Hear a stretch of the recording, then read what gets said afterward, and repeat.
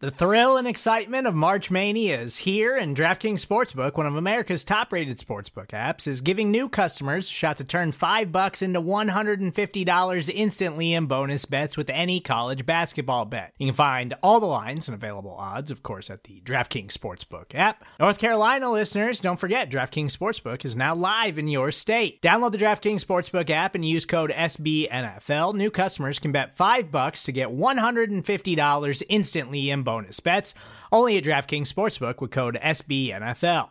The crown is yours. Gambling problem? Call 1-800-GAMBLER, or in West Virginia, visit www.1800gambler.net. In New York, call 8778-HOPE-NY or text HOPE-NY. In Connecticut, help is available for problem gambling. Call 888-789-7777 or visit ccpg.org. Please play responsibly on behalf of Boot Hill Casino and Resort. 21 plus, age varies by jurisdiction. Void in Ontario. Bonus bets expire 168 hours after issuance. See dkng.com/bball for eligibility, deposit restrictions, terms, and responsible gaming resources. The following segment is from Monday, Football Monday, on the SB Nation NFL Show, where we're discussing your favorite team. Subscribe to the SB Nation NFL Show to make sure you don't miss conversations like this one.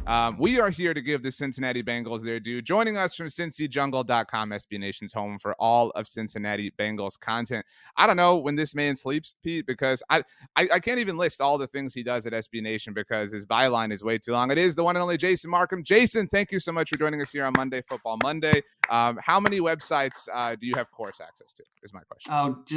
For now, just the Bengals in UK, but yeah. It feels like more than that.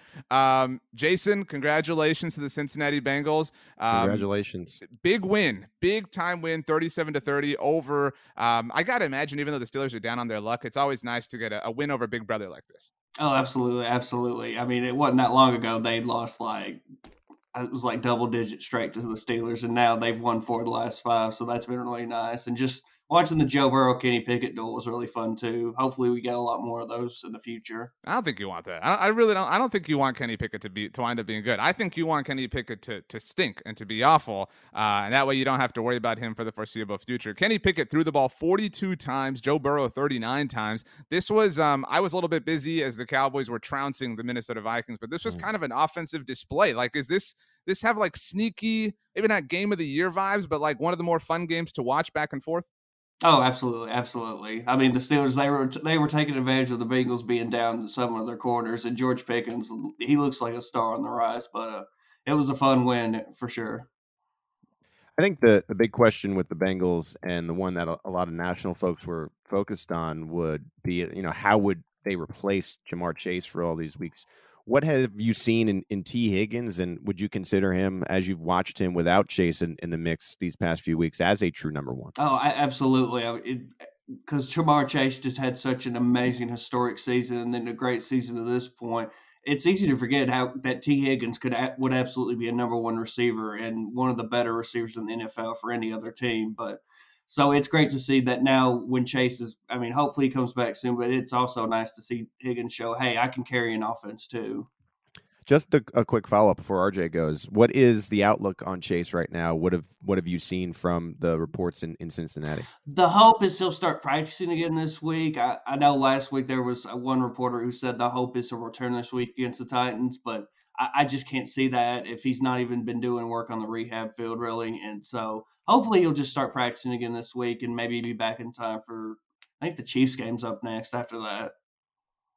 Jason, so this is a division win. It's a big-time win, and I know it wasn't that long ago, but it feels like it was both yesterday and forever ago that Cincinnati lost on Monday Night Football to Cleveland, and that was when I think a lot of people jumped ship from the Bengals. It's been kind of an up-and-down ride, the 0-2 start. You're welcome for that, by the way, thanks to Cooper Rush, the legend. But the Bengals kind of stabilized, and then that loss was sort of the man, I just started believing again, and here you go disappointing me. But this kind of feels like they're sneakily getting back. And I'm somebody who has long supported the Baltimore Ravens. Sunday, not exactly an impressive showing for them as they squeaked out a win against the Carolina Panthers. I do feel like you're talking about, that game already happened, but still not an unrecoverable gap between the Bengals and the Ravens here in the AFC North. Oh, no. I mean, the Ravens do have an easier schedule down the stretch, but the way they've looked, it's like you can't assume they'll win any game. I mean, the Panthers, when they're arguably the worst team in the NFL, and you struggled at home. You had what I think they only had 3 points into the fourth quarter, so it's definitely going to be a fun race to see them. And then hopefully that Week 18 game, when they host the Ravens, that'll be like kind of a mini AFC North championship.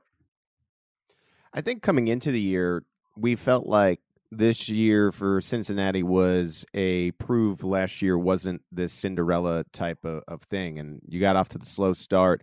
What do you think the belief level is right now that, okay, we have won now for the past 5. We are feeling good against with a win against a division rival. Where do you think the Bengals feel that they're at as far as being able to make another AFC playoff run? Well, the key right now is having some lesser known guys step up in key spots. Like I said, they're really hurting the secondary right now. Chidobe Awuzie, he's been one of the best quarterbacks in the NFL the last 2 years, and he was a big reason why they made it to the Super Bowl last year. I mean, typically to make that kind of deep playoff run, you have to have a strong number one corner, and that's what he was. And not having him for the rest of the season after he tore his ACL, that's going to be tough to overcome. But you've got other guys stepping up, and then like I said, with Chase being out, you saw guys like Trenton Irwin and Samaje Perine becoming a receiving threat. So that's going to be the key to get through these next 6, 7, 8 games and hopefully get back into the playoffs. I agree. I love Cheeto. Super bummed, obviously, to see his season end. Who would you say? You just mentioned some guys that stepped up, certainly in this game against Pittsburgh. Like who are the important non-superstars? Obviously, especially when Jamar Chase comes back, he's one of them. But in lieu of that, like in the time being, who is somebody that is not necessarily asked to fill a big role that's going to have to if the Bengals are going to be a playoff team this year?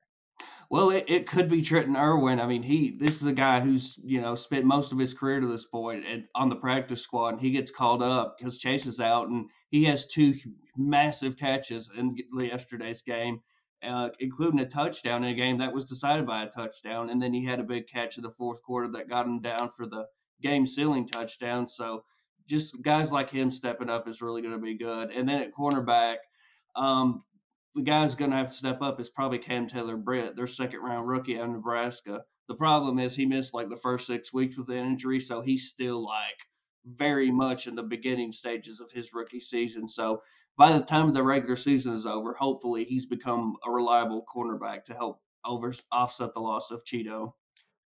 Yeah, last one from me here. I don't know if RJ has anything else, but I'm looking at the schedule here. 6-4 with 4 very interesting games coming up. The Tennessee Titans, who look to be one of the better teams. I don't know about the quarterback matchup necessarily, but one of the better teams in the AFC. You got the Titans, you got the Chiefs, and you got Cleveland, which is going to be featuring Deshaun Watson. When's the last time we said that? And then Tampa Bay with Tom Brady. This is an important 4-game stretch. This will probably determine whether or not the Bengals will be a playoff team. What's your outlook for these 4 games? Oh, absolutely. And no, I didn't actually see a lot of people saying it, but yesterday absolutely was a must-win game. If they lose that game to the Steelers, they're not going to the playoffs. They're not going to survive this stretch having lost. And especially like this late in the season, they would have been winless in the AFC North. And I just never heard of a team be winless in their division going into like the last, I guess, like 5th of the season, just without a division win. So they had to get that win. You look at this next stretch of games, obviously they're going to be the real challenge that is for these next 2 games against the Titans and Chiefs. They both have heavy revenge factors in favoring them. The Titans absolutely had this game. As far as any regular season game they want to win this season, it's against the Bengals after how the divisional playoff went. Same with the Chiefs. It's like how that AFC Championship went. This is the game they want to win most on the regular season schedule. So I'd agree. Probably going to be a tough 2 weeks coming up. Then you get the Browns. Then you get the Bucks, who are kind of, they're up and down. The Patriots, same thing. The Bills on Monday Night Football. That's going to be, I think, a game of the year candidate, especially if Chase is back and both teams are fairly healthy. So, but yeah, these next 4 games, it's going to be a rough stretch probably these next 2 weeks. My last one, Jason, is kind of about, you mentioned the Bills. This will make Pete happy. I think it's strange to think that Joe Burrow is underrated at this point, given the success of late last season and then the run to the Super Bowl and everything. But it does kind of feel like he's just kind of faded a little bit, and maybe the struggles were a part of that. But this performance, and it's one game, and I don't mean to just kind of build off of that. Dude threw for 355 yards and 4 touchdowns on the road against a division rival in a game he absolutely had to have. Meanwhile, the quarterback of the team you mentioned, the Bills, Josh Allen, squeaked out a win yesterday against the Cleveland Browns and had a horrible fourth quarter collapse and overtime collapse last week against the Minnesota Vikings and took no heat for that. Nobody is talking about Joe Burrow this morning today in the aftermath. And I get maybe some of that is the Steelers, aren't this dragon to be slayed the way they have been in the past. But it does kind of feel like Joe Burrow is a little disrespected right now. Am I alone in that? Do you share that sentiment? Kind of. I think part of it is like the Bengals kind of had their chance to be almost at the top of the mountain last season. And now people are kind of wanting to see, all right, the Bills, they've never won one, they've not had a whole lot of success. And now Allen's here. And now they're kind of the team on the rise. I think people want to see the Bills have that big season because, we saw how much Super Bowl love they were getting in the preseason. So I understand wanting to see another guy kind of take the pedestal. But yeah, I'm fine with Burrow and the Bengals getting slept on. That's typically when they're at their best. We've seen it time and time again. Even last year, this year, they played out their competition a little bit too much. Awesome. Well said. Jason Markham, everybody check out Cincy Jungle and his fantastic coverage of UK.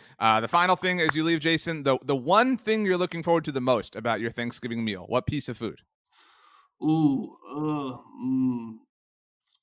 Probably stuffing. I know. Good call. Yeah. Ooh. So you're a stuffing, not a dressing. Yeah. Person. I don't know. Stuffing. Yeah.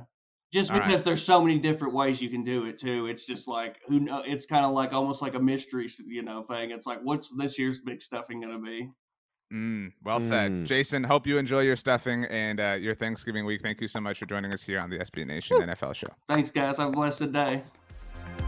You can hear the rest of this conversation by subscribing to the SB Nation NFL show wherever you get your podcasts. More to-dos, less time, and an infinite number of tools to keep track of. Sometimes doing business has never felt harder, but you don't need a miracle to hit your goals. You can just use HubSpot because their all-in-one customer platform can make growing your business infinitely easier. Imagine this: high-quality leads, fast closing deals, wildly happy customers, and more benchmark-breaking quarters. It's not a miracle, it's HubSpot. Visit HubSpot.com to get started today.